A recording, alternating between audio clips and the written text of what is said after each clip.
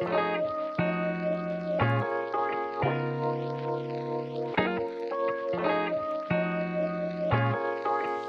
Rebel, welcome to Untoxify Your Relationship. Here we will talk about all things healthy and how to get that toxic mess out of you and your partnership. I'm your host, Melissa Webb, a practicing licensed mental health therapist with 10 years experience. I've been on a journey encouraging women to throw the middle finger up at society and to become a rebel, to go against the grain of who and what you are supposed to be and grow into what God has created you to be. And I do this by teaching them skills to cultivate stronger relationships through healthy theology and mental health practices. All right, let's go ahead and hop into it. Hey y'all, it's your girl. So this is episode 1. So excited to talk about this topic of boundaries. And today we're just going to scratch the surface. Like, this is a small thing that we're going to talk about when it comes to boundaries. So I'm going to stop talking about that and get right into it.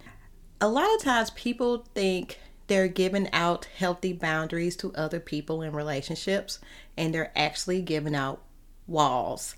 So this has happened to me. I had someone tell me that they are putting up a healthy boundary with me, and they were actually not talking to me, being mean, raising their voice, doing some things that just was not healthy, and really did not help the relationship. And I had to let them know, like, hey, you're not giving me a healthy boundary. This is a wall. Like, you're literally pushing me away. We went back and forth about what a boundary is. And sometimes I don't understand why people argue with me, and I'm a therapist. Not saying that I'm superior or anything like that, but I know what I'm talking about sometimes. And that this is one time where, I know what I'm talking about. But anyway, when we issue healthy boundaries are actually made to bring a relationship together. It's made to actually connect with the other person and to create a thriving, healthy environment. When we issue walls to people, so that is when we ghost, ignore people, and just be really mean to people, or sarcastic or manipulative or any of those things, we actually end up putting up a wall, and we actually push people away. And that actually destroys relationships and doesn't create a healthy environment. So this is what I see a lot of people doing when I do therapy with them. Sometimes my friends, sometimes family members. And I also see people on social media talking about boundaries, and a boundary is not to talk to people. And I have to get up on their posts and get up in the comments and say, like, hey, this is actually a wall and not a healthy boundary. People don't like that, but I don't like misinformation, and I definitely think that it's helpful to inform people and not misinform people. And so today we are going to learn the difference we're going to learn the difference between a healthy boundary and a wall, because those are two different things. And sometimes I think people think they're the same, and they're not. So go with me. If you remember Game of Thrones and King's Landing, it was the capital city of the Seven Kingdoms, and that's where the Lannisters was at, the Iron Throne, the Red Keep, all the things. If you're a Game of Thrones fan, you know what I'm talking about. But they had a wall around the city. Now, if you just like, I don't know nothing about Game of Thrones, Melissa, you're going to have to give me another reference. Okay, so for all my Christian folks, think of Jericho. There was a really tall wall around Jericho. As you know, Josh and the people of Israel, when they crossed the Jordan, they got to Jericho. They marched around the wall, and the walls came tumbling down. But before they got there, like they say it was literally impossible to take Jericho without getting past these really tall walls. So in both cases, in King's Landing and with Jericho, the walls were surrounding the city and protecting the city. So we're going to talk about these walls and how, they keep people in and they keep people out. Okay. So in both cases, when the children of Israel got to Jericho, they closed the doors and they couldn't get in. Hence why they walked around the walls. And the walls were to protect the city, because the people of Jericho have heard about the God of the Israelites and they were afraid, right? So what they end up doing was closing off the city and closing the door to the wall. What's interesting is these walls are, they made out of strong material. They're made out of stone in King's Landing and in Jericho, right? They're made out of stone and they're really tall. I believe, I could be butchering this, don't come for me, Bible scholars. I think the wall in Jericho was like 90 feet tall, and I have no idea how tall the wall was at King's Landing. I'm assuming that it was tall as well, about 90 feet. And they're all made of stone, so they're made of a material that cannot be broken. It's hard to get through, it's hard to climb, it's hard to scale. And the purpose is to protect what's inside. Right? So that way, if something was to go down, let's say it's a war happening or something, they can close these doors and they can keep the people inside safe and no one from the outside can get in. So that's a wall. Okay. So now let's go to a fence. A boundary is a type of fence. That's how I tell people to think about boundaries. It's a fence. And a fence is something that borders your property. Let's say like a backyard fence. It's something that borders the property and it lets people know like, hey, this is my property and this is where I'm safe on the inside. Now we know there are all types of fences, right? There's a chain link fence, wooden fence. You can use a hedge, bushes or whatever to mark off your property. But the whole point of it is the fence is made out of material that is flimsy, quote unquote, compared to a wall that's made out of stone and bricks or whatever, right? So if a good wind comes through, so I live in Missouri, good old St. Louis, and in the spring when we get those storms and we have tornado-like conditions, branches can break a fence. I've seen it on my own fence. I've seen it on my parents' fence. I've seen it before where a branch come down and it breaks, right? So if that was a wall, highly doubt a wall will be messed up by a tree branch, but definitely a fence can be messed up by a tree branch. The material's different. The difference between a fence and a wall, like you can climb a fence. Like if it's a chain link fence, I can climb up that mug real quick and get across it. It's made to keep things out. However, we know animals can still get in your yard. As a matter of fact, I remember last summer I had a dog actually got through my fence because it was a hole, and that was scary because it was a really big dog. And also, it's neighborhood cats. Y'all like, where does she live? I live in St. Louis City, South Side to be exact. But they're neighborhood cats, and they get in my yard all the time, even though it's a fence surrounding my backyard. And so it's made to keep things out, but actually, you can still kind of get in. So the main difference between a wall and a fence, yes, they're there to protect. Yes, they're there to keep things out.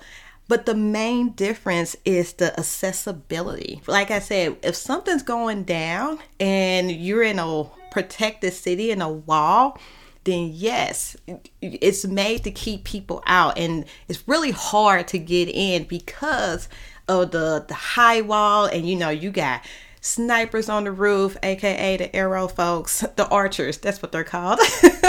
You got the archers on the roof, and if something goes down, they ready to put an arrow through you. I don't have that on my fence. I may have a camera, that might be it, but I don't have archers or snipers on the fences like, hey, come through if you want to. So it's the accessibility that makes it hard. So when people put up walls, you're literally isolating yourself from the people on the outside. When you have a fence, it's not the same. Yes, you can keep people out, but it's just not the same.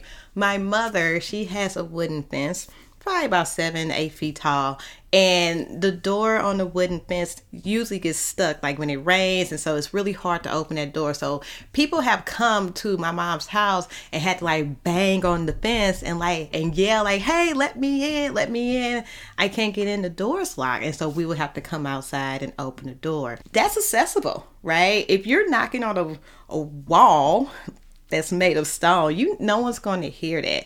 I can hear knocking on the fence and go outside and open the door. So it's all about accessibility. So when you're putting up healthy boundaries, it's so much better to issue a fence. That way, that person has the opportunity to come in and out of your life. When you issue a wall, it's really hard for that person to come in and out of your life. Because to be honest, if it's a wall and someone was knocking and you couldn't hear, what people usually do with their knocking, they can't get in. They leave. When you issue these walls, just know like you're isolating yourself, you're hurting the relationship, you're creating space in the relationship, and it's really hard to get that back if you have a wall up with someone.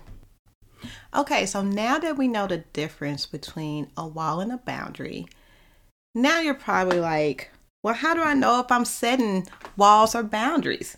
Well, glad you asked, because I got the answer for you.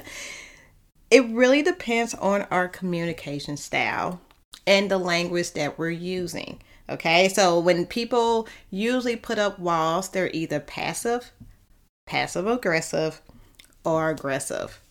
When people are issuing boundaries, they are usually assertive.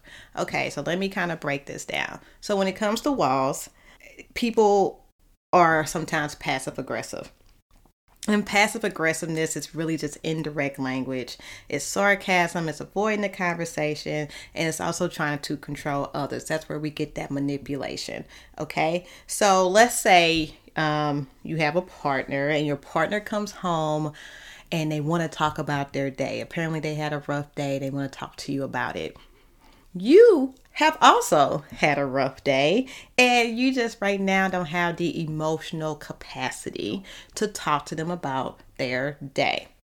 So let's say your partner comes home like, hey babe, I really want to talk to you. Something that you might say if you're being passive aggressive would be, okay, well, sure. That's because your day is always more busier than mine. You always want to talk to me about your day. Or you walk away, or you say something manipulative.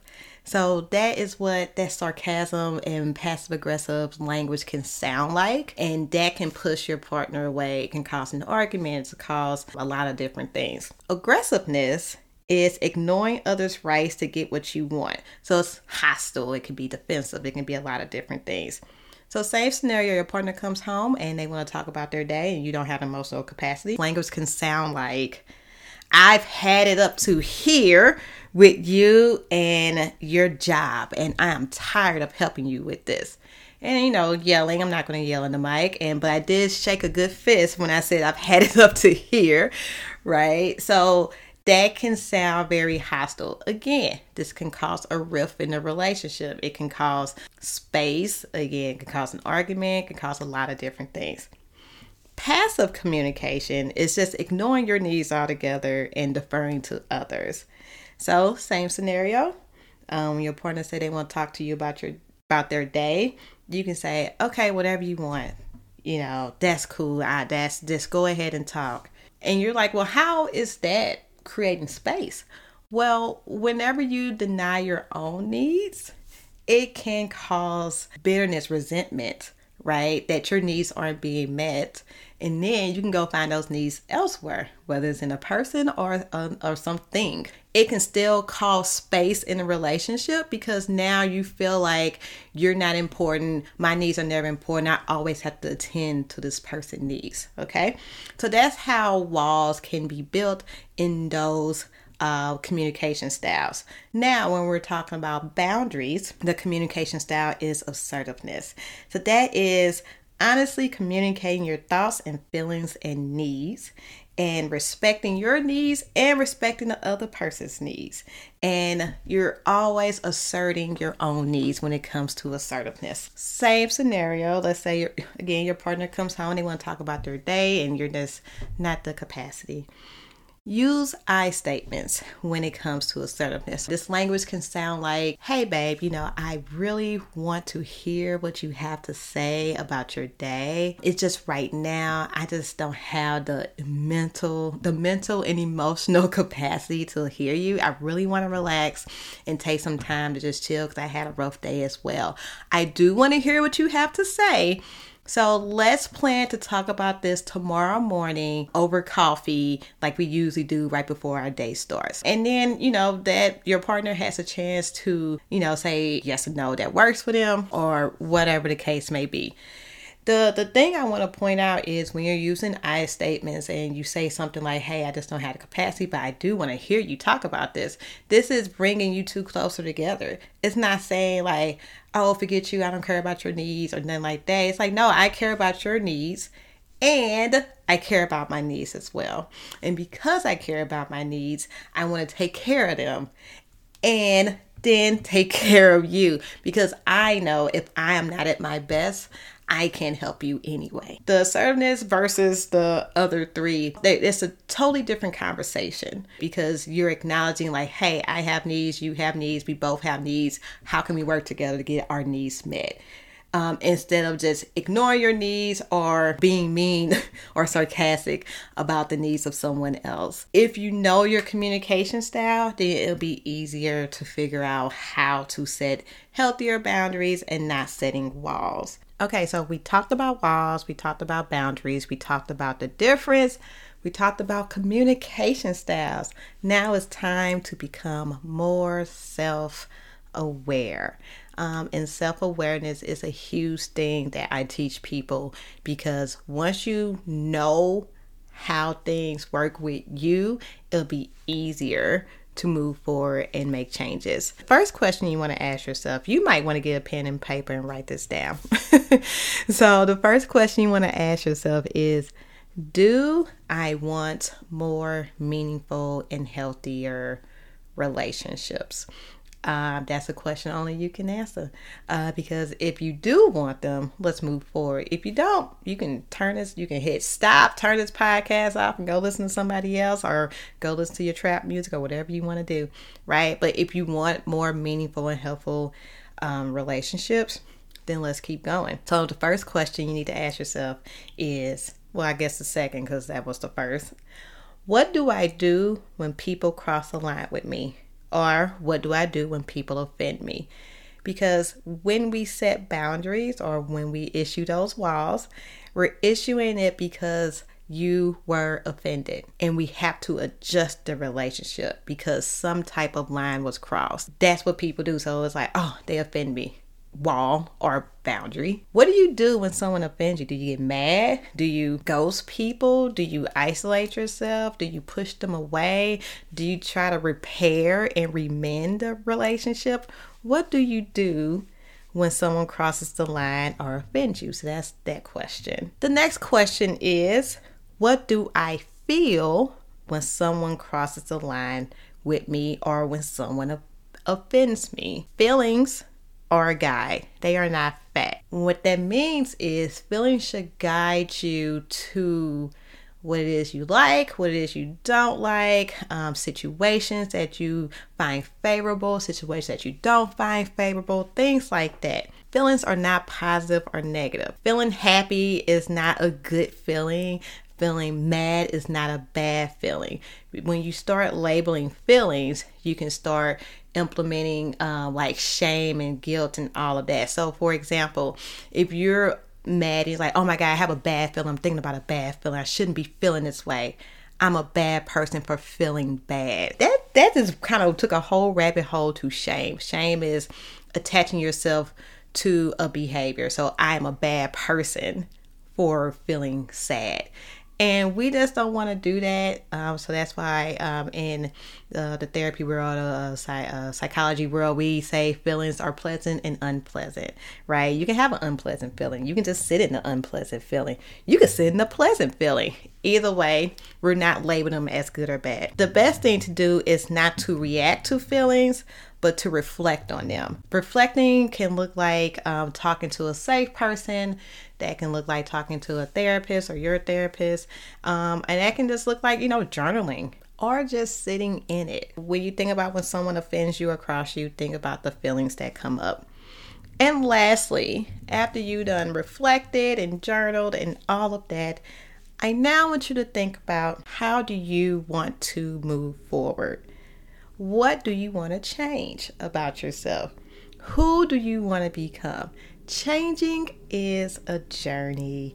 And during the process, it can get really hard because at some point you're going to be like, I just want to go back to just cutting people off and putting them in my box that, I don't even want to talk to them anymore. You can do that, but then we also know what that creates. That creates isolation, that creates a lack of relationships and all of that. Do you want to become this person who's able to forgive people for offenses and issue healthy boundaries? Or do you want to become the old cat lady that has no friends and all your friends are your 1,000,001 cats? You decide who you want to become. Anybody can change, but they have to want to change. So if you want to change, you want to become this better person, you got to put in the work and be patient during the process, because this is not a instant overnight success. This is a process of, whether you pray, whether you're going to therapy, and whether you praying and go to therapy, it's just a process, and you just have to give yourself grace during that time period. Okay? Like I said, we only scratching the surface when it comes to boundaries. I hope this was helpful. I hope you come back, because next week we're going to talk about something else. So tune in. Thank you for coming, and I hope you have a good day. Thank you for listening. Go ahead and share this episode with your family and friends. Don't forget to take the quiz on my website to figure out which Beyonce song matches your toxic trait. Go ahead and check it out at the-rebelution.com. That's THE-REBELUTION.com. Thanks, and see you next time.